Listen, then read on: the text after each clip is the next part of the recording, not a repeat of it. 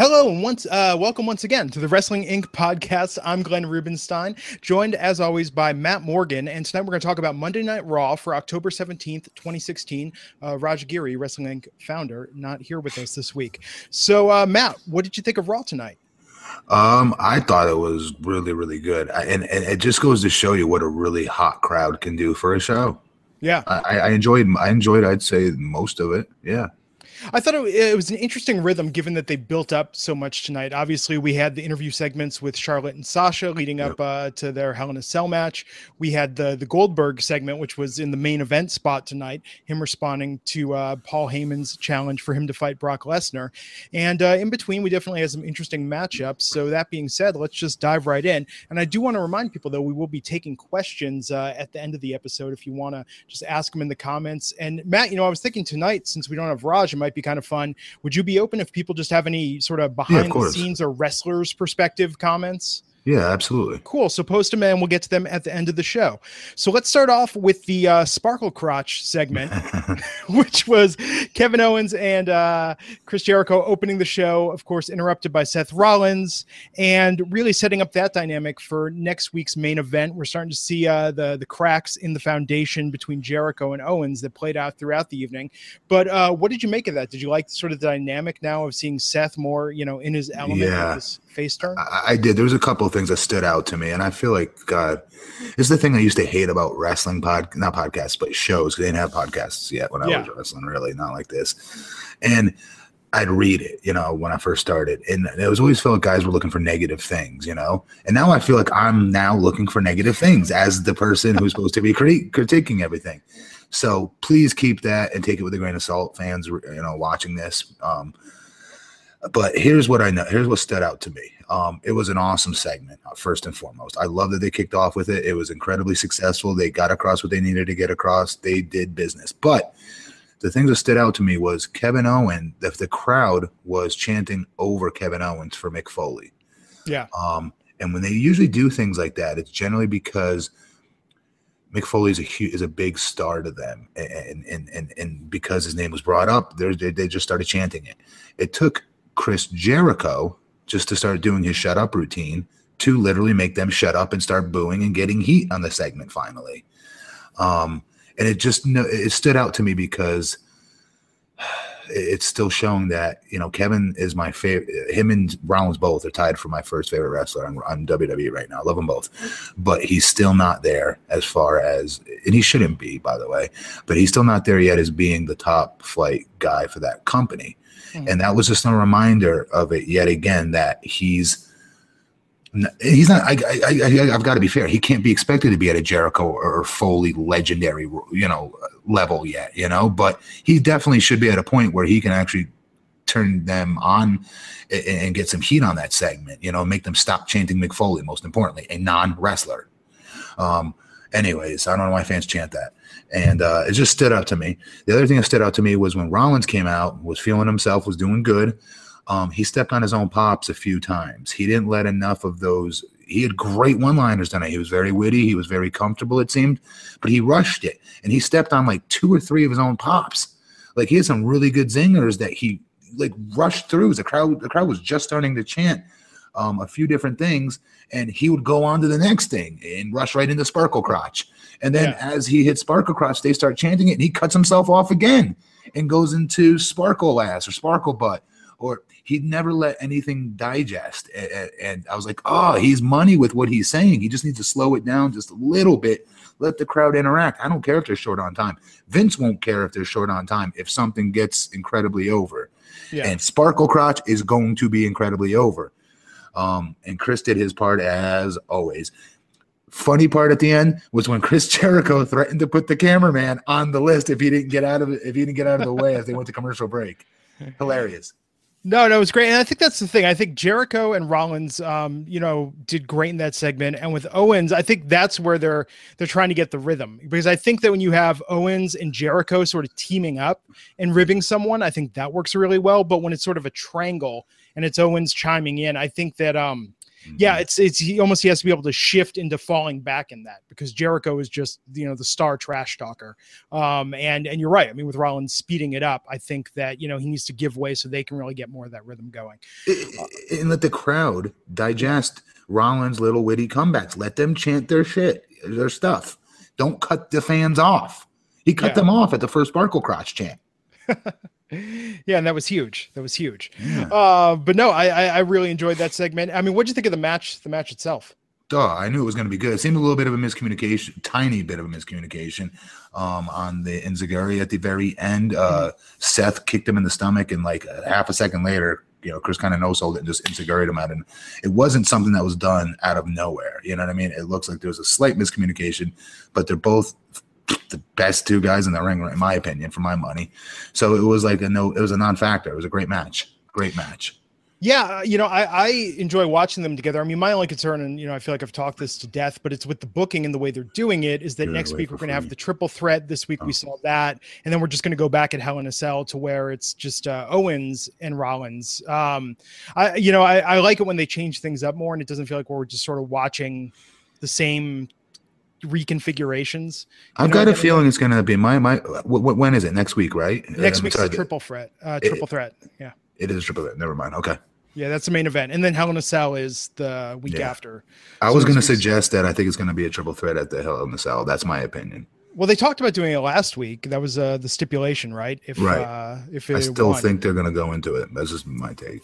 Yeah, I was there live at Oakland Arena last week. I mean, the audience was into it, and but that being said, though, I do think that putting Jericho in there, and I see what they're doing with Jericho and Owens' relationship. I mean, we all know that's coming for the feud after Hell in a Cell, but I feel that having Jericho in there does sort of step on Owens. So by having it as a triple threat, it overshadows. It does, but in a day and age where they're overly protective of everybody and their grandmother, it gets Seth his out. Okay, gives him his out without winning. By 2-on-1 type setting, where they'll tease a breakup between the two in the middle of the cage. Jericho thinks about going over on Owens, but something happens where Seth eats the fall instead. And, Owens is still our champion, and we saw another crack in the relationship, but they mended it back. And it carries on a little bit longer, and that's going to be the money feud, even though it should be Rollins and Owens, in my opinion. So we went from that, and we had the segment with Lita talking to Charlotte about the Hell in a Cell match. What did you think? We'll get to Sasha's interview in a bit, but what did you think about Charlotte and sort of her talking points? I mean, it felt like she kept hitting on genetically superior, making history, 3-time champion. I mean, she sort of went down the list. Standard. This isn't me name dropping. She's a friend, and I love supporting her. Same with Sasha. I love supporting her, Bailey, all of them. That said, Charlotte has been killing her promos, destroying them, right? And tonight was not a good one for her, in my opinion.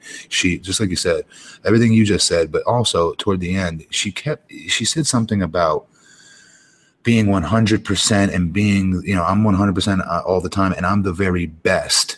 And then she said, on any given day, Sasha's the best. And then we'll see who the best is at the end of whatever the Hell in a Cell. What? I was scratching my head going, what the hell? And one other thing stuck out between both of their, Charlotte's and Sasha's. They're both still starstruck by Lita. And it shows. It radiates through. And it's a shame because you want to give Lita what a great opportunity for her to do something, on Monday Night Raw in an interview setting. She wants to give back to the business and be a part of it. I commend her for that. But unfortunately, all of these girls still look at her like we would Stone Cold Steve Austin our first time meeting him, very respectful and da-da-da-da-da. It's just that came across to me a little bit. Sasha would go in and out of, we're maybe my hometown, we're in Boston and all this good stuff. But at the end of it, she still looked like a fan of Lita, as did Charlotte, who tried her best to act like a fake heel. Yeah. It was interesting seeing both segments. I thought they could have done a bit more to build it up. I mean, I get that it's of a historic nature. I don't know. I'll talk more about my feelings with what they did with Sasha when we get to that. But curious to get your take on this, because I found myself surprisingly entertained by this match. But Golden Truth and Mark Henry versus the Shining Stars and Titus O'Neil. Did that do anything for you? Better than what I expected it to be, sure. I'll say that much for them. Yeah, the guys all did their thing. Yeah, it was nice to see Mark Henry. Yeah. You know, I again, another guy I'm friends with, and I'd like to see him in a better role than that. But he's, you know what, he's in that, I don't want to say that big show spot, but a little bit below that, but the same method of trying to get young guys over at this point. That's what their best use right now is for those guys. And Mark is he's the easiest guy to want to work with as far as doing things and agreeing to things. He's almost too nice. He's such a good dude. Yeah, you know, I enjoyed it, and I have to say, I know, you know, I've talked before about my annoyance and sort of complete state of confusion in regards to why the Shining Stars are on the roster. But I think the joke, seeing it live last week in Oakland, and seeing them come out and actually handing out Puerto Rico travel brochures to the audience. But like it's like you know, the Simpsons and the rake gag. It's like the first time, oh well, that's kind of cute, and the fifth time, like, geez, when is this going to end? But then the 10th time, it's like, oh my god, this is hilarious. You wanted one so bad, you know you did. Those are your guys. I did. I was like, I would totally take the brochure. I was not on the ramp though for Raw. I was for SmackDown. Can't unsee myself when watching that last week. You should have had a sign like the sweet sign tonight that said Montana Billings, by the way. What the freak? Why would you bring a sign that says that for people? Anyways, that you should have brought the sign that had an arrow pointing down at you saying, I'm the first guy to cheer for the Shining Stars. You know what was crazy at Oracle? And tell me how much they did this back then, because of course, you know, we saw this all back in the day on Wrestling's Greatest Secrets Revealed. But I saw it with my own two eyes at Oakland. They actually had at the customer service booth, they were handing out signs to people, but they were like all really generic signs. Shut up. No, I kid you not. There were ones for Sasha, and there was like first Raw ever. It was like in the video game. It was like video game signs. Yeah, you know? Dude, I almost think like you shouldn't be saying that right now. To all the kids listening right now and fans watching, I did not see any stunt grannies though. No stunt real signs. No stunt granny. Those are real signs because those are real fans. I paid a hard-earned money to see that star because that star is over. People bring their own signs. I mean, no doubt. I mean, I'm ready to see it all the time. I really didn't know they did that. I totally saw that with my own two eyes. I would not have believed it. I thought that was one of those sort of WCW type things. Yeah, it was weird. And I don't know why, but you know, I did notice that it looked fuller. Now, people bring their own. Tonight on Reddit, someone made a South Park joke with the member berries and did member Goldberg. He posted on Reddit. You saw it on TV tonight. People do bring their own signs, but I think it was just to sort of fill out the crowd, you know, and give some extra. You know what? I would want to give that to my kid. You know what I mean? Yeah. If my kid went to the show, like, hey, they got a Hulk, or I don't know, somebody. God, I'm old. A younger guy, Seth Rollins sign. He's a Seth Rollins guy. Let's get him. You know. But that's the thing. A sign is commitment. Because, you know, last week my wife and I went. We did talk about making signs, but then we just were like, this is too much effort. Like, you didn't do it, Wrestling Inc. You know, I could have. But I did not. How was your seats? How was your seats, by the way? You know, they were really good. At No Mercy, we were to the right, but pretty close. In Oakland, we were on the side of the camera and a little far back. But on SmackDown, right on the ramp. And if you go back to last week's SmackDown Live, you can see me in my Hype Bro shirt right there. And Zack Ryder gave me a high five and his wrist tape. He gave to me after Superstars tape. Or after main event. This is why I love wrestling right here. Did you see it? He's trying to play it cool, but that little sparkle is on his face, and that's what makes him a wrestling fan. That's what makes me a fan, by the way. There's and I just want to say this quickly. Like, if you go to a WWE show, if you've never been before, sit on the ramp. It is a totally different experience than being anywhere else in the building. It's like you see those people losing their S on the ramp and you think, oh, what fanboys? But then you get on the ramp and the music hits, the pyro hits, people run out. And it's just like, that's pure fandom, you know, being a part of that. From the wrestlers' perspective, your very first time, whether it's a dark match or I think it was for me on SmackDown, when me and Nathan Jones walked out together for the first time. That was my first time walking out. And those are the first fans you see in your I'm crapping my pants moment. Because you're nervous. You're a nervous wreck. At least I remember I was. And those are those fans to the sides of the stage that you're talking about, of the ramp, I should say. Those are the first ones that you first see before the whole sea of people. So from a wrestler's perspective, we see you guys all in our peripheral, and we hear everything you're saying walking down the ramp.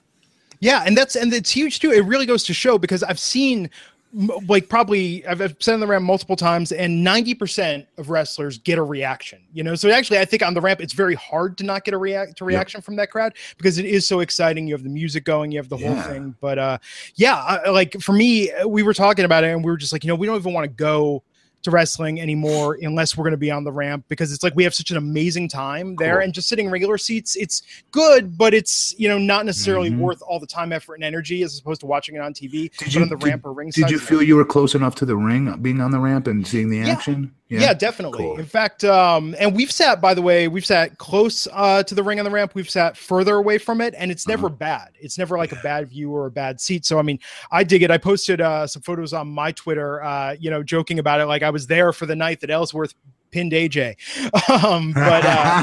You know, but it's stuff like that, man. I mean, it's just like weird, random stuff that you remember, you know, and no, I dig it, you know, and it's funny about it. I mean, just before getting off the subject, I would say if you have any friends or if you have a loved one, like in my situation with my wife, she was kind of passively into wrestling, and then taking her to an NXT show and having her be there on the ramp. By the end of that first weekend, we went to 2 days of NXT. Cool. She was yelling louder than I was. She even elbowed me out of the way to like try and two sweet Finn. Like if you have a friend that's on the fence, take them to a wrestling show, sit on the ramp, it will get them into it. It's a totally different experience. So you went to NXT and you didn't even give me a call. I live in Orlando. Well, no, this was last year. Actually, we went to the Aftershock. It was like a 2-day metal festival. It was very weird, but NXT was in attend. Yep, I remember that. Yep. Yeah, we went to that. That was my first NXT show, my wife's first NXT show. But then what was so cool is 2 weeks later, we were in Orlando. This was a year ago. We drove out to Lakeland, Florida, and went to the Lakeland Armory and saw NXT there, which was like total indie. Like it was like a Vets Hall. It was awesome, and it's amazing thinking that the talent we saw there was at Wembley 6 weeks later for Takeover. Yep. You know, I mean, just total interesting contrast. But back to tonight's show. You know, I enjoyed that with Mark Henry. I think Shining Stars and Golden Truth are great. Titus, I don't know what's going on there. This whole Titus, the brand thing. I mean, man, it's I'm putting that a notch above Believe in terms of Dude, we got so much more to get to. This doesn't even deserve another sentence. No offense to the guys in that match. Definitely. Okay, so we talked about that. Saw some of the tension backstage between Jericho and Owens, and Stephanie McMahon appeared and then answered the challenge for Survivor Series. So, I mean, we all saw that coming, that we're going to have Raw versus SmackDown. Again, really weird that they're talking about like the 5 best women in Raw and the 5 best women in SmackDown. Very strange when there's only like 6 women on each roster, respectively. Yes, very. Really shows the shallowness there. But then we had Sheamus versus Big E. What did you think about this? I thought it was really interesting how much they leaned both last week and this week on Facebook Live. And we actually did that at home this week. We were watching Cesaro's live broadcast there, which was kind of interesting. They did not sync up at all, but I like the idea of that. Well, I mean, I'm 40 years old now. I mean, I'm up on Instagram and Twitter. That's only 2 social media devices I use. The fake phony, whoever is phony Matt Morgan Facebook, you have some serious heat with me. You are the reason why I don't have my own Facebook page. Wow. Anyways, question: is Facebook Live relevant still? Isn't that kind of dated? Or, I mean, no. So Meerkat went out of business, or no, Meerkat pivoted. They're doing something else now. Meerkat was the first sort of anyone can live stream service. Then Periscope, which is through Twitter, is still a thing, but you don't hear about it. Facebook Live, though, strangely, just, I mean, it seems like it's going to stay, like it's going to be here just because of its integration. And you've actually, I mean, seen it not only used in entertainment, but people have been doing, you know, on the scene reports. I just don't think WWE needs to go out of their way to talk about it. Whenever you start talking about how hip and how cool you are, you're not hip and cool anymore. Yeah. In fact, I just said the word hip shows you I'm not cool. Well, they've tried with failed social platforms before to get on board with them. And I think with this is them going with Facebook Live because it is the established one. I don't think they're getting paid for it, you know? Yeah. Yep. So, you know, I thought with that, it's interesting. They're doing the different configurations leading up to Hell in a Cell and how it's going to go. But yeah, I mean, what did you think of the booking of it? It was predictable. The match was what it was. Very predictable. I just hate to see how far Sheamus has fallen, and I hope there's something here that they can do with him. I know they're trying, but they're both not going to get over. Sheamus and Cesaro both will not get over. It's going to be one, if any. And I'm hoping it's Cesaro, just because Sheamus has had his opportunity at the top, and I'd like to see Cesaro finally figure it out. You know, now I see some of the I don't want to say frustration. Yeah, the frustration that I've seen in Stone Cold and Vince and others with Cesaro. And a lot of it's being what direction they put him in. It's definitely a lot of this is uncreative. But you got to get to a point where you're just like, F it, enough. I'm going to start letting shit fly, and I'm going to swing for the fences and just see what happens, you know, and not, okay, they told me to say this. Okay, I'll say that. And then go out there and don't say it. Say something else. and you have nothing to lose, Cesaro. The people love, the guys in the locker room love him. He's beyond a good hand. I feel it's an insult to call him a good hand at this point. He's just missing that one little thing. And this is not, I know what this is done. This is Glenn. This whole thing is being set up for Cesaro to show some more personality. I promise you that is I'm being serious. Yeah. That is why this him and Sheamus thing began, and why now they're doing this feuding tag team crap, strange bedfellow tag team crap. That's been done to death. It shows some more personality from that babyface you're trying to suck and pull more out of. Right? You put him in some funny scenarios. He doesn't need to do that. Funny does not work with him. You know, so I just hope it doesn't hurt him. I don't. That's all I'm hoping. Yeah, I don't know. I feel like with Cesaro, there's been so many opportunities to do something interesting with him, and I blamed it on them for that during most of those opportunities. But I'm sorry, when you have a mic, you have a great opportunity, and you've had so many now. You've got to just nut up. And he's had some good runs. His matches have been great. I mean, look what he did during the build-up to Money in the Bank, and especially the match he put on with Sami Zayn. I mean, that was just like. How about his match back in the day with Cena? That first big coming out party that everyone knew how good he was, but finally everybody picked up on it that night.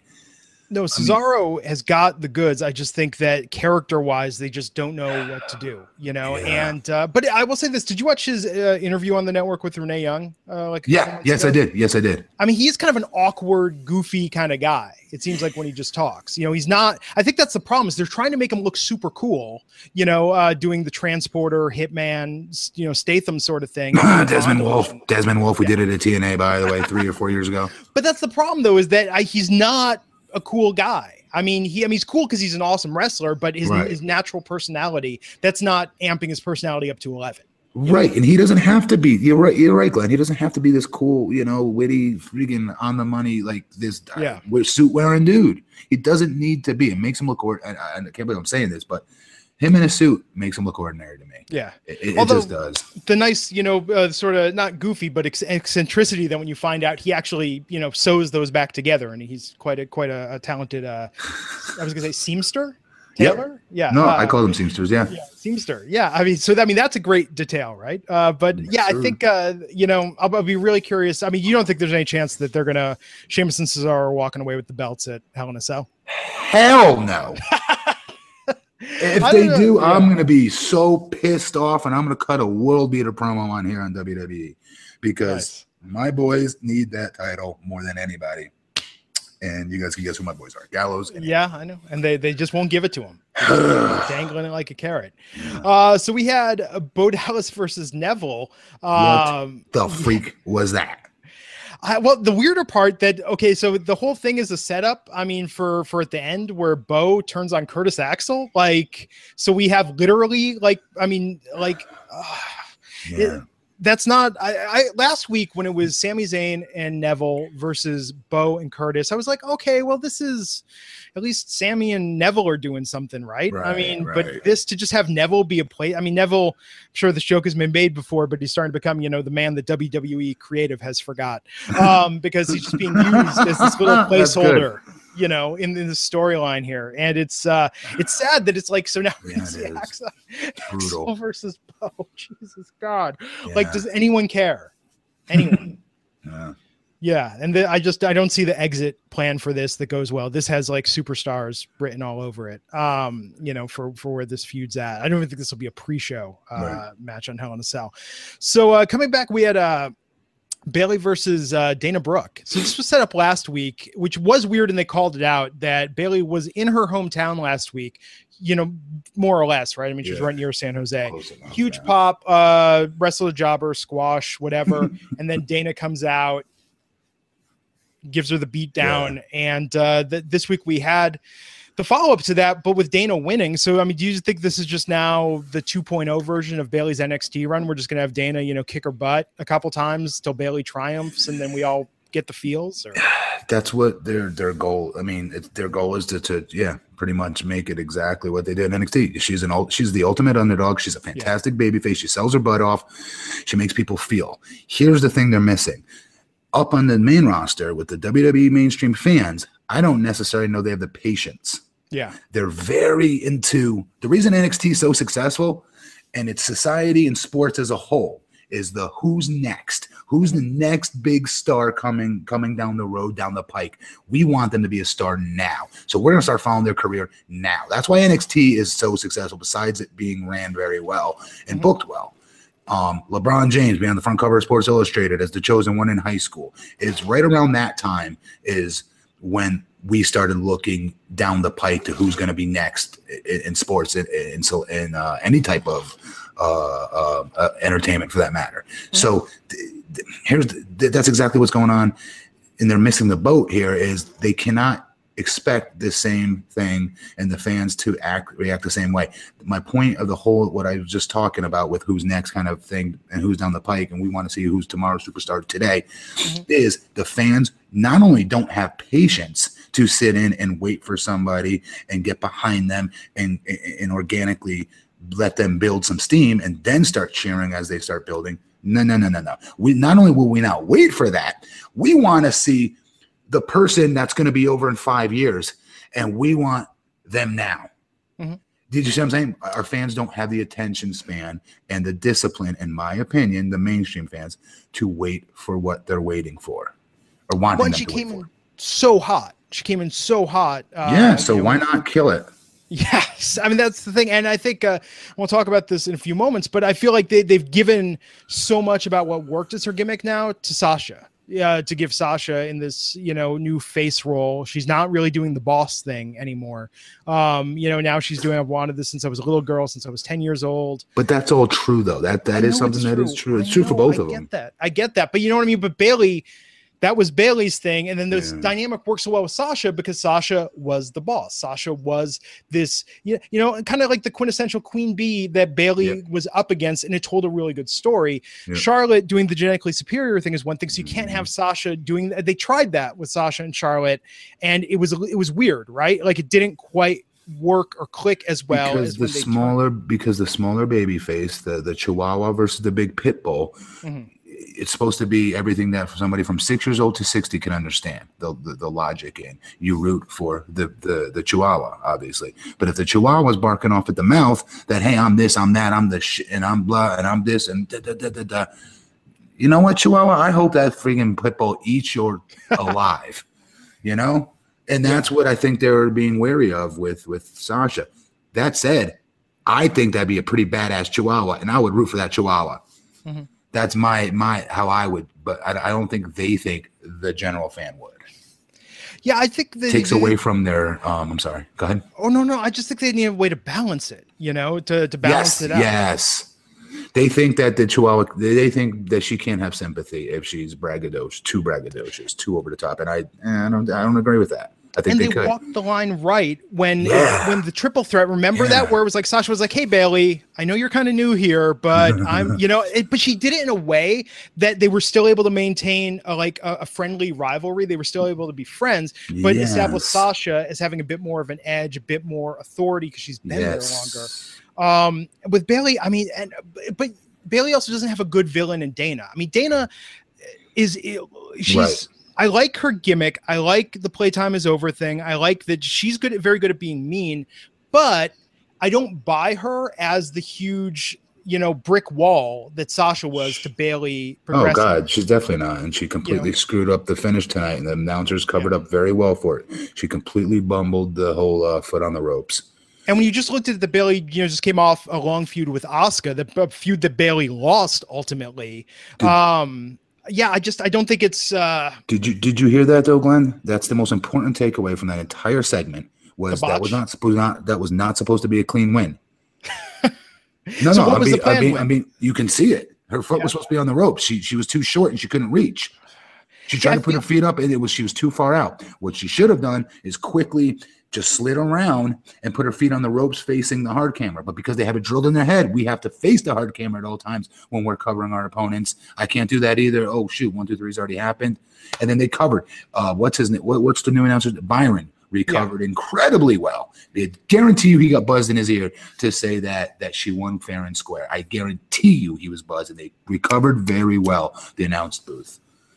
It's a shame. I feel like I with Dana, because she's been involved in so many of those, I try not to overly scrutinize. It just shows you, though, what my point, though, is that Bayley was not supposed to lose that cleanly. Yeah. And that is important, because it does show you that they don't not think something of her. They do try to protect. They were trying to protect her, and they were still trying to tell the story. If you're listening to the earlier parts of that match, that come on, what's wrong with me? Dana always looks for the easy way out. She looks to cheat. She'll do anything to win, and being a heel, basically. And that was a story that they were telling about her. And that completely got messed up now, so well, while we're on this subject quickly, I don't know if you caught it tonight, but they've been teasing it now, of course, with no date. So I'm hoping it's not like another Kurt Hawkins thing. But what do you think about this Emma switch of going from the badass in biker shades to this sort of pinup model? I'm interested to see what it's about. I have a feeling it's just more about it won't be better than what these vignettes are. Yeah. I think the vignettes will be better. It will be better done as far as what the character ends up being and being introduced to us. That's just my opinion. Not because Emma can't pull something off or do great. I'm not saying that at all. She's one of the best in the ring, incredibly underrated. I'm just happy she's getting a spotlight on her again, because she is that good. She's really good. I thought her last gimmick was fantastic. Me too. She was like a white Rihanna. Yeah, no, and I don't know why because I don't think the glam thing, don't get me wrong, she's very attractive, but I don't think this suits her. And I'm not saying that, by the way, the goofy dancing suited her either. I actually think the last gimmick, well, that's what I'm hoping, that this isn't a step. I mean, to me, this just seems kind of boring, and maybe this is part of being old, man. Yeah, who knows? Yeah, because I mean, if I was 13, I would be like, swimsuit model, that's the most exciting gimmick there is. But it's like you, I'm 40, don't have your testosterone level, so I'm like, swimsuit model, that's boring. Bring back, the badass chick. Or no, sadly, I'm right there, brother. I want to see these badass. Yeah. So I don't know, man. So I'm cautiously optimistic as how all that goes. But so let's talk about they did evolve this tonight. I know you threw the gauntlet down a month ago saying stop talking about Braun Strowman with these crappy squash matches. Yeah. Tonight he took on 3, the Mile High Trio. Ended exactly how you think it will. Right. But the interesting part that Sami Zayn came out, and he is quote unquote the real competition, that the real fight that Braun has been demanding. I know we talked about a couple weeks ago. I think it was an aside Raj made about, do you want to see Sami beat up Brock Lesnar? And I was like, hell yeah, I want to see that. But beating up Braun Strowman, same difference, it's not gonna happen. You think Braun's gonna destroy him? No, I think this is supposed to be his stepping stone, and this is screwed up in so many different ways. Sami Zayn is better than this. I don't know what the freak they're thinking, and it's the same logic that they did when they with Neville, just completely, going out there and jobbing the way he did. He didn't just completely do a job. Don't get me wrong. Neville, he controlled most of that match, but still, these guys have made a connection with the fans. Yeah. I'll argue Sami Zayn has made a fantastic connection with these fans. I don't understand this booking. I don't understand why they're going to feed him. Oh, Matt, but they're not feeding him. Sami Zayn got over on him this week on Raw. Yeah, for next week for him to eat some, a size 17 boot down his gullet. And he's not going to come out of this smelling like roses. So my only advice I can have for Sami is do what you always do. Work your ass off. Prove them wrong by making the crowd emotionally invest in you. Even when the office necessarily doesn't want it. They want this Braun Strowman guy to get incredibly over and be the monster. So go out there, make him be the monster. But when you have the opportunity, get over with those fans, make them cheer you, and pull a Daniel Bryan on their ass. Yeah. Prove them wrong, because you are that good. You really, I love his work. Love his work. Well, and for me, that's my optimism is like if the feud ends and Sammy wins, which I hear what you're saying, every reason. I would love that. Oh my God, I would love that. That's the thing. To me, that's how this is a great feud. But if it's just Sammy gets beat down, I think it'll go more than once. I think maybe next week will be the beatdown, and maybe a Hell in the Cell pre-show. We get, like a real match where they go for 10 minutes. But you can't go back and forth. See, that's the problem here. Sammy's not gonna be able to bump him around and get so much offense in on him. He'll get some punches and kicks. He'll mount him a couple times and start firing up on him on top of him until he gets flung across the ring. It's not gonna. Yeah. Anything's keeping Sammy on TV. Hey, it's a step up from Bo, right? Bo and Curtis, and that whole thing in theory. So what did you make of the whole extended segment that they had with Rusev and Roman? Well, Rusev and Lana, then interrupted by Roman. I mean, I thought that was really long, and I wasn't sure what they were going for in that. Rusev was talking about his family, and they went for complete sincerity on Rusev's part. I really was worried at the beginning. I don't know if you had this thought. I was like, oh my God, they're going to turn this into like a Borat thing where Rusev's going to be showing his family and it's going to be a big joke. But Rusev was completely sincere, and it was strange to have him do that, just to have the crowd, booing him and whatting him throughout. Not knowing what to do. Yeah. I'll be honest. I fast forwarded through a good portion of this just because they didn't capture me. Yeah. And, I wanted to get to the more good stuff on Raw that was coming up, and I'm actually a Rusev fan. I just don't like that. I don't like what they're doing with him. They keep putting him in spots to be liked, and I don't know. I wasn't a fan of it. That's all. Yeah, it was strange. I thought it was just strange, the writing, and how they blurred the lines there. But let's talk about Carl Anderson versus Big Cass. How'd you think that match forwarded that feud? Because it seems like that's what we're going to have, maybe as a Hell in the Cell pre-show match or early match. They definitely have got Big Cass. He's going to be a big star for them. You could tell. I mean, he ate him up. He ate Carl up. Carl Anderson's a tag team specialist. He's not a singles. I'm sorry. He's better than what was presented tonight. I'm sorry. That was so quick. I thought I missed something. I was like, did I miss some interference or something there was no explanation for why. To me, I mean, go back, and I know it's not WWE. Go back and watch, but go back into, I know this is irrelevant, but bear with me, fans. All you guys are smart marks, and you've watched these. The YouTube clips on the Bullet Club in New Japan. Say what you will, but Carl Anderson was the glue in all of those. Every one of them. Between Finn being the leader, between AJ being the leader, between Gallows and his funny hijinks and him being super charismatic and funny as hell undercover. But I'm sorry, he's the glue of that. He deserves better than what he got tonight, and I don't think WWE recognizes it. He's, again, another guy that is slightly better than a good hand. Okay, a good hand is a compliment, by the way. Good hand is a guy that can go out there and get somebody over, do what the company needs of him, be a company guy, go out and do anything that they need, basically, and be consistent and be accountable, So that said, he's better than that. And, God, they just really love Big Cass. So it's just a sign of what the future is for him. Yeah, I thought it was a surprisingly fast match without some sort of interference or plot device to explain it. I'm sorry, one sign that we got to get moving. I apologize, but one small thing, Glenn, as a big guy, and I usually get yelled about about this all the time. And if Undertaker was there, I guarantee you he would dig into Big Cass about this. If and that is, he was throwing all those punches, and I know he's supposed to be fired up and pissed, and you don't want to piss Big Cass off because this is what happens. This ferocious explosion. There's a way of throwing fast punches and kicks, but as a big man, you don't do it. Your intensity is on your face. You don't speed punch. It doesn't look good when we do it because the guy should have a hole in their face by the time this hits you 20 times in 30 seconds, right? You would think the bigger, the stronger, the harder the punches. So if I'm throwing 20 punches within 10 seconds, that guy should be dead. He just should be dead. And so I learned the hard way, by Glenn, by Kane, by Taker, other big guys who would see some of these mistakes I would make as a rookie and say, look, you're big, work big. You don't throw those little Mike Tyson midget punches. You're a giant, One big one, but with ferocious facials and body language, that does it for you. That still gives you off the vibe that you're pissed off and you're hot and you're firing up.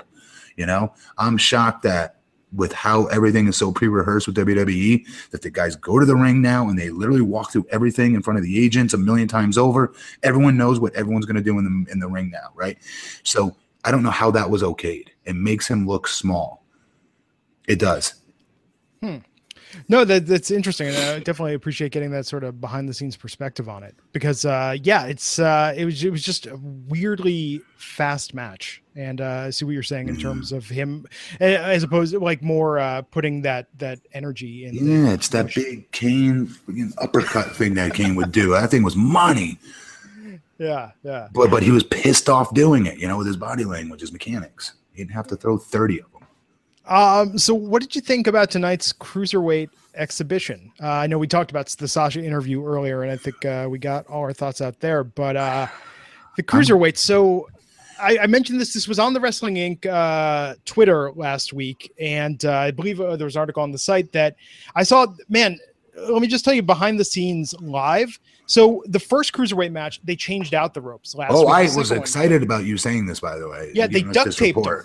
They duct taped them purple. Yeah. And the reason they did it is the first time when they changed them out, it wasn't the setup that took a long time, but it was changing them back, where they were literally changing them back and putting the turnbuckles back on when talent was walking out for the following match. Wow. So they duct taped it because they were in a rush last week. So that way they literally just yanked it off. When the match ended, and then went back to the next one.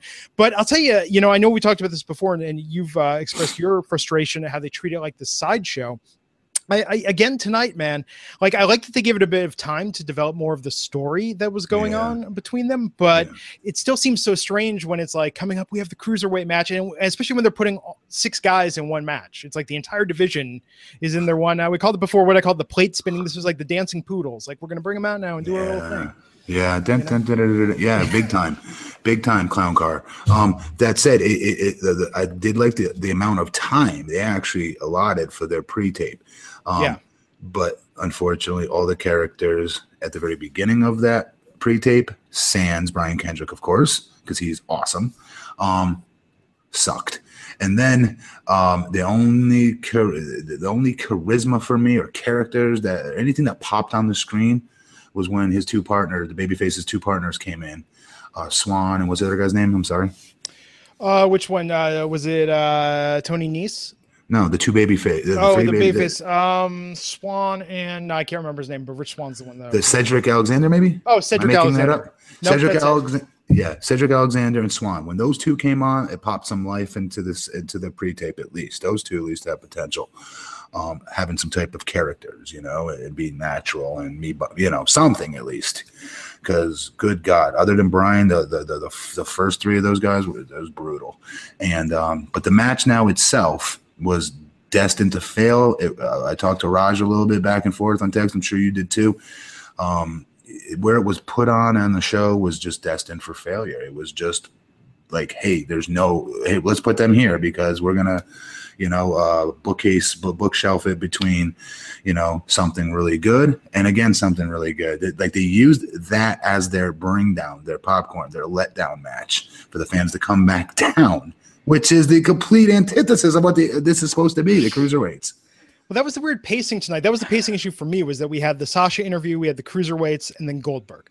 So of course, Kendrick, Tony Nese, and Drew Gulak won that match, setting up the balance there, giving Kendrick a win as we head towards the championship match that he's going to have going into Hell in a Cell. Yep. But let's talk about the what was in place of the main event tonight, and that was Goldberg. Goldberg coming back, accepting the challenge from Paul Heyman on behalf of Goldberg for a rematch. Now, I talked about this extensively last Wednesday's podcast with Raj. Survivor Series, I guess, is what this is being built up towards. What did you think about how Goldberg played that promo tonight? Some people in the comments were asking for your viewpoint on that as well. If we're talking wrestling like 101 for promos, you're told never to yell into the mic, especially as a bigger guy, right? I used to have that horrible hard habit for me to break. It took me many years to break it. But that said, he was excited, and because he's Goldberg, and because he's been gone such a long time, you could feel that excitement. You could feel how jacked up he was to be there. And as a father with a 2.5-year-old, I can't even imagine having my son be as old as Bill's son is, and never seeing the mythical, because that's what it is to his son at this, earlier on, this godlike character that his dad supposedly played, but he never got to see live. Yeah. Finally gets to see it live. I was like, I'll be honest, I got, like, I'm not gonna say I cried, but I definitely was emotionally invested in that part of I was hoping they'd show his son, and you could just see it. His son was just like this is holy crap. You know what I mean? Like, this is my dad. Like, what an amazing feeling that must have been for Bill. I shot him a message. Like, he's not going to get it out of the 300 messages he's going to get tonight. But I did shoot him a message just saying that must have been friggin' incredible. Just that feeling, and it was so organic. Obviously, it was so real. It was really, really cool. He was incredibly humble, and he played to exactly who he is. And that's a dude that loves the kids. There was nothing worked about that. There was nothing. I think he didn't overdo it. I think that's what Bill is, and that's what Bill's always loved wrestling for. He has always used it as a vehicle for kids and being this larger-than-life superhero for them, man. And he believes in that. It's not just a gimmick for him. And he showed it tonight. He was excited to be there. His promo was what it needed to be. He drove the nail in the head at the very end of the promo. I love that. You're not next, you're last. I love that. I had goosebumps, man. I was super stoked. As growing up as a huge Goldberg fan, but two, now that I've stepped away from the ring, I've actually talked to Bill, a ton on and off, and to see him get this opportunity, you just for his kid to see him, that was just awesome. No, and you could tell this excitement definitely came across in that, and I thought that was an interesting hook to take that. And I like that in going up against Brock, especially, that it's giving him that personal angle. Yes. As opposed to the, I want to, because he didn't beat Brock. So I think it humanizes him slightly. It does the one thing that a lot of us big guys don't get a chance to have, and it's that connectability or relatability with fans. If there's not a father in that arena that could not connect with that moment. Yeah. So before we get to questions, what's your reaction to what's going on with TNA? I've seen you fill me in. I'm So Billy Corgan is suing TNA. Although, yeah, I know. I mean, I've read that. Well, he filed a lawsuit against TNA and Dixie Carter. Tennessee is going after them for unpaid taxes. They owe a bunch of money. I read something in the headlines about them selling part of the library. Sorry, noise going off there. But yeah, it seems like it keeps going on to me. Like, it's just not the salvation everyone had talked about and hoped for. It's not quite there yet. That's a shame. I mean, I have nothing more to add to that because most of my guys are no longer working there. I just assumed that they were kind of done after the last tapings of what I've read. I just started hearing about this very recently. About them going are not new to them, though. I mean, they've survived money woes before. I mean, wasn't it a year ago where people were like checks were bouncing? I mean, there were some issues then. So I think it's not nothing is concrete yet, is my understanding. But they owe a lot of money. That's the big development. The current thing is that Jeremy Borash was a guest on the Taz show, talked about the current state, and said that it's still just talk. And that some of the reports are just being completely fabricated. That's the headline, quote, per Wrestling Inc. But no, I wanted to see if you had a reaction to it. But no, I apologize. I hope obviously the best for them. And I'm not going to say it was those fans that became a hater. It was like literally the year I left, I would say. And I remember still trying to keep up with my guys, and it was right around when Nick Aldis was their champion, Brutus Magnus. Is my friend, so I was obviously watching it still and trying to keep up with it amongst other friends that still work there, right? And I would say right around that time, these fans were just lethal on the product, and that's okay not to agree and not to like the product and voice your opinion, but it was like they were celebrating the failure of this company, and I remember going like, when the hell did it become like a cool thing to hate on TNA? Like, when did it become like? It was like, I don't know what the word is. It was like in style. It was in vogue. It was, I'm not going to say hip. It was cool, like to crap on TNA. Yeah. and go overboard with it. And I'm not going to say, hey, careful what you wish for, fans, but you know what? Careful what you wish for, because now here's another alternative. And it was, say what you will. You can hate on that company all you want. And I'm not saying this just because I worked there. It's a fact.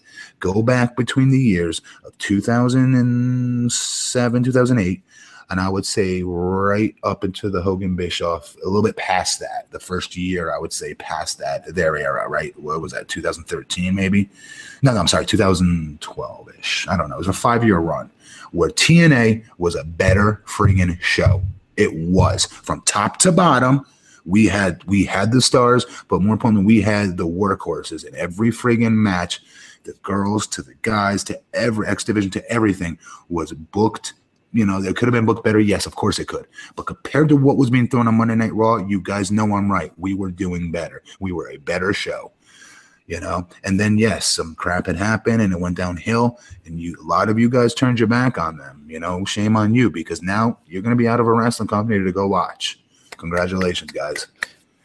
It'll be interesting to see what happens with it, but I do think I think the best thing for it, aside from having some rebrand, get a new name, a rebrand, because it's like I just can't even say with a straight face, like, hey, do you want to watch TNA? But is it too late for that? Is it too late for that? I don't know, but maybe what they do is they sell, and this was one of the rumors that I read, is that they sell the back catalog, and then Corgan takes the company and rebrands it going forward. You know, that they sell the video library to sort of cut ties with the past, as it were. What's left? Just the roster? Like, yeah, the roster and the TV deal, going forward. But it gives them a chance to. It's like in comics, like when Marvel reboots their continuity, or DC says, "Hey, we're starting over again." We're going to tell you the origin of Batman for the 800th time. I don't know. I think that doing a new jumping on point for people could be really good if they just go to Impact Wrestling or some completely new name. I was hoping we were going to do that when Hogan and Bischoff came in, and we did this huge, badass, what do you want to call them? Signal. I think they're called, I forget the word is, but basically there's like a bunch of us doing all these goofy wrestling faces with a bunch of friggin' fire in the background. I believe they're called signage or something like that. They show them during commercial breaks of other shows. It was really professionally done. It was like WWE professionally done. They spent a lot of money on it. And I remember just going, why now? Why not now? Just change the name. This is the time. Yeah. It was the whole Wrestling Matters thing they were doing right around that time. That was the time. And they were starting to call it Impact Wrestling. But all that did was confuse the crap out of people. Is it TNA? Is it Impact Wrestling? I, as the wrestler, didn't even know how to answer that. Yeah. No, I can see where that would be. I was like, screw this. I'm still the DNA of TNA. You guys ain't messing up my rhyme. Totally. Can't mess with the rhyme. So we want to take some questions from Matt. So if you have them, you could type them in the YouTube chat. You could type them on the article here on Wrestling Inc. And we'll take your questions. One that I want to know, and this was posed by Raj in the description of the episode. Who do you think should win Kevin Owens versus Seth Rollins at Hell in a Cell? Is it really? Blah. I'm here, guys. Oh, hey Raj. Hey, what's up, guys? As if on cue. Man, Goldberg, he's still the biggest thing going. Yeah. No, he certainly got a huge pop tonight. So I was just asking Matt for his prediction on Hell in a Cell, who he thinks should win between Owens and Rollins. Sorry. I think it needs to be Owens. Just because of the whole Jericho element. That's where they're going to be going eventually. I agree, but man, Rollins hasn't won since he's come back. Mm-hmm. I mean, that's a big thing. Like, if that's your top babyface and he hasn't won a pay-per-view match since he's been back. This is the corner they booked themselves in, though, and they've done this before. Yeah, that's why I almost think you got to have him win this one. That's saying that you believe that they recognize this. They do not recognize this, sadly. Yeah, I agree. Okay. I think either Rollins is their guy, and if he is, you got to go. That he's got to win here. Otherwise, hope he does. Otherwise, he's a loser. Like 4 in a row. Yeah, 4 big matches. Yeah. So I want to ask. Someone had the question here, and I was thinking about this. is, so the Joker in YouTube chat is asking, Matt, do you ever think you go back to wrestling, either in Impact or the WWE? And this was fresh on my mind when I saw in attendance twice, both at No Mercy and at SmackDown, the freaking pop that the Spirit Squad got, for Christ's sakes. Which makes me think, Matt, like, if the Spirit Squad can come back to that, come on, man. Like, No, what was it? 2013, I had an opportunity to go back with them at the Royal Rumble. I was going to be an entrant. That's the way it was explained to me. My son was born January 7th. And from that moment on, I called WWE and TNA and, said my piece to both. I was honored to work for both companies. Thank you for the opportunity, especially WWE at the end there. But no, up here, the switch just went off. I'm good. My kid was 10 years old, okay, and could really pick up on what's going on. Mm-hmm. Hell yeah, I would. I definitely would give it a run. But guess what? I'll be 50 then. Let me ask you this, Matt, because I think a lot of people have been asking, just with your thoughts on the podcast, mm-hmm. Would you accept like a booking position or like a backstage? Because you clearly have a great mind for the business, and like, is that something you'd be interested in? If I could stay local, if I could stay here in like for NXT, I live in Orlando. I would love to do something like that. I've never even really thought about it, honestly, but that would be something that would be really fun to do and work with the guys. And if it's booking, whether it's writing, but I'd like to work with the guys. I would have loved to have worked with Big Cass. I know he's getting great training from Matt Bloom, another very, very good big man, very well respected. But Matt's now running the entire show down there, But that said, yes, but just not the Raw and SmackDown stuff. I couldn't go on the road. Otherwise, I'd be away from home again, which is what I'm trying to avoid. So, what'd you guys give tonight's show? I'm curious. Like, compared to live, I'm curious. I enjoyed it. I really dug, and I was telling them right off the bat, Raj, what an awesome audience, what an awesome crowd. It played so well on television. It made the show better for me. It really did. It shows you the power of a really cool audience that wants to come and have fun. You still have to write a good show. I get that. It wasn't just like freebies, here's just an easy crowd, but they were great. And it made the difference in the show. I thought 3/4 of it, I absolutely loved. I enjoyed everything up until I thought the end, the momentum was really off with when going from the Sasha interview to the cruiserweights to Goldberg. Yeah. I thought that's where it lost me a bit. They took a long time to get to the main event. I thought so too. Like, the crowd was hot for Goldberg. You should have heard them. Like, during the commercial breaks, it almost seemed like they were putting on commercials to quiet down the Goldberg chants. Like, it was so loud during the commercial breaks. Wow. And then by the end, it was kind of quiet. Like everyone was just kind of quiet. Like, it wasn't near as hot as it was earlier, but it was still, I mean, the dude's still a star, but I think once he came out, people realized what they were getting into, it's not going to be the WrestleMania 20 match is probably going to be the best one of these two that we're going to see. Oh, there's no question. I just remember what I said last week. Brock is going to, I guarantee you, surprise a lot of people with how much work he puts into this match.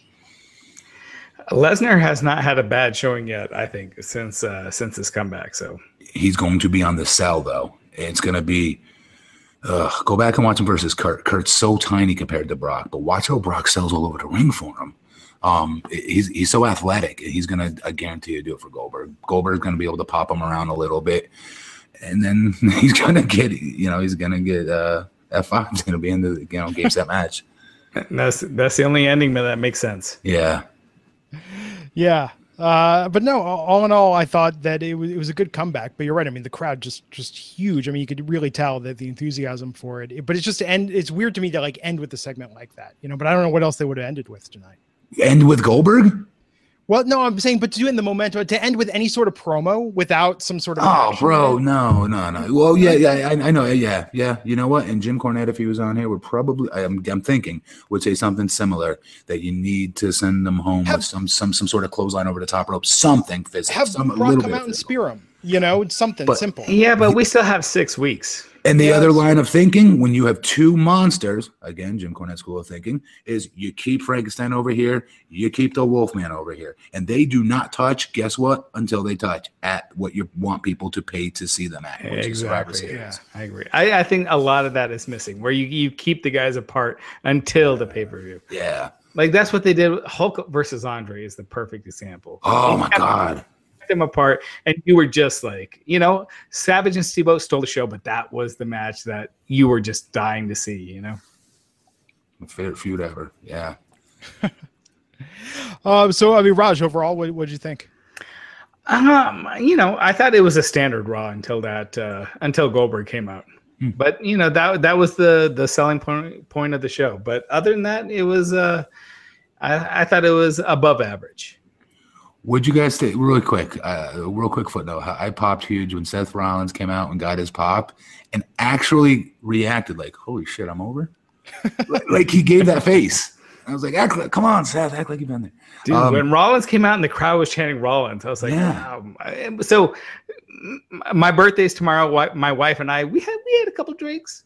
And my wife was like, wow, this guy's a big star. And I was like, he seems like it right now. Up until now, I felt like this was the first time that he seemed like he was connecting as a big star, because he hasn't been booked strongly, like he hasn't, he's been booked like always getting the short end of the stick. And then, you know what, man, it was fun watching it with my wife because she doesn't watch wrestling. Right. And she loved the Jericho and Owen stuff. And she, just seeing like what connected with her and what she thought was cheesy and what she thought was like, effective. And she could tell like the Jericho Owen stuff was just money. Yeah. Hell yeah. I scale of 1 to 10. I give this 7.5. I like 3/4 of it. I did. Yeah, I agree. I would say going live, I thought it was a 7 out of 10. Yeah.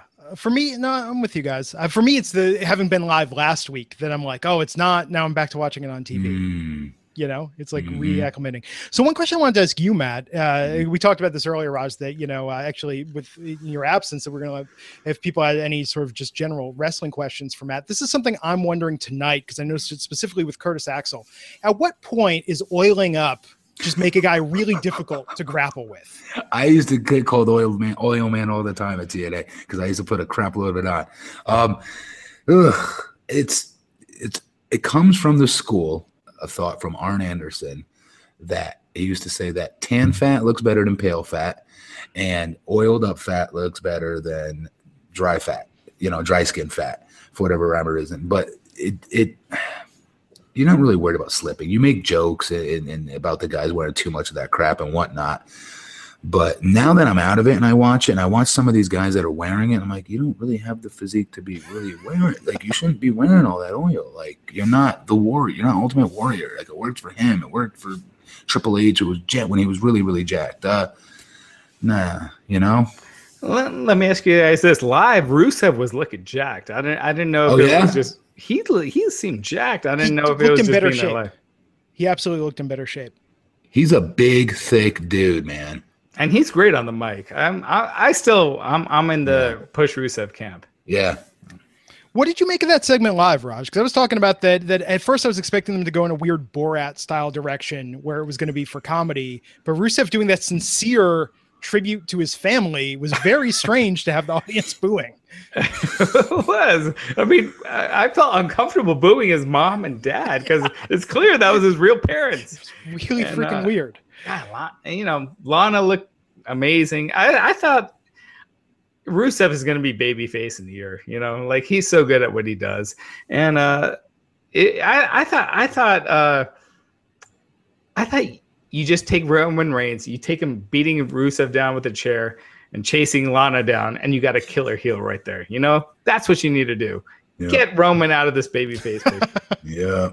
And turn. You could do a double turn because I think Rusev. Yes. No one knows Bulgaria and like that. No one knows the politics. I don't even know. Like, they're not going to boo a Bulgarian. They don't. I don't know. Anyway.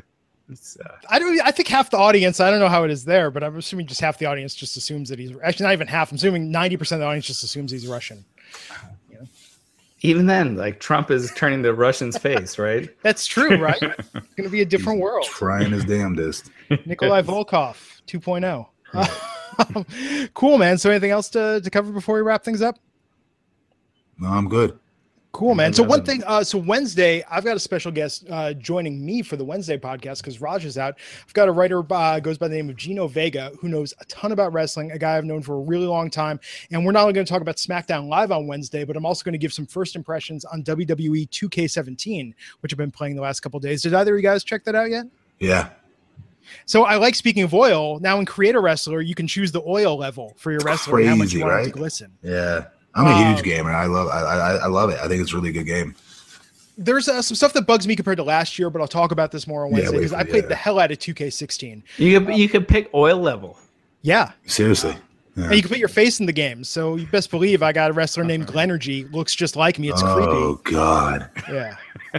This guy. Create a Wrestler is made to put yourself in the game. Of course. You know, in 2K16, I had a very long tag run with Sami Zayn. We dominated. You know, it was fantastic. Check, please. I should have skipped to that altogether. Cool, guys. So everyone, thank you for checking out this episode of the Wrestling Inc. podcast. I'll be back Wednesday, 12 noon Eastern, 9 a.m. Pacific, to talk about SmackDown Live for this week, as well as WWE 2K17. Until next time, you can catch all of our Twitters in the show notes. Follow us on Twitter. Matt, anything you want to plug? I got my men's physique competition that I've been busting my ass for the last 8 months getting ready for. I am now right above 4% body fat, still at 300 pounds. And wish me luck, guys. You can hit me up on Twitter at BP Matt Morgan, Instagram at BP Matt Morgan. 5% Nutrition is my new sponsor. Check them out for the best supplements in the game. And I quickly just want to say, with Raj gone, Glenn, you stepped up and did a great job tonight. Very good job, bro. Thanks, man. Yeah. Thank you, Glenn. And next week, Glenn's in charge again. So thank you, buddy. Very good, man. No problem, guys. So until next time, I'm Glenn Rubenstein, and I'll see you all back here on the Wrestling Inc. podcast. Take care. See you, boys. Good job.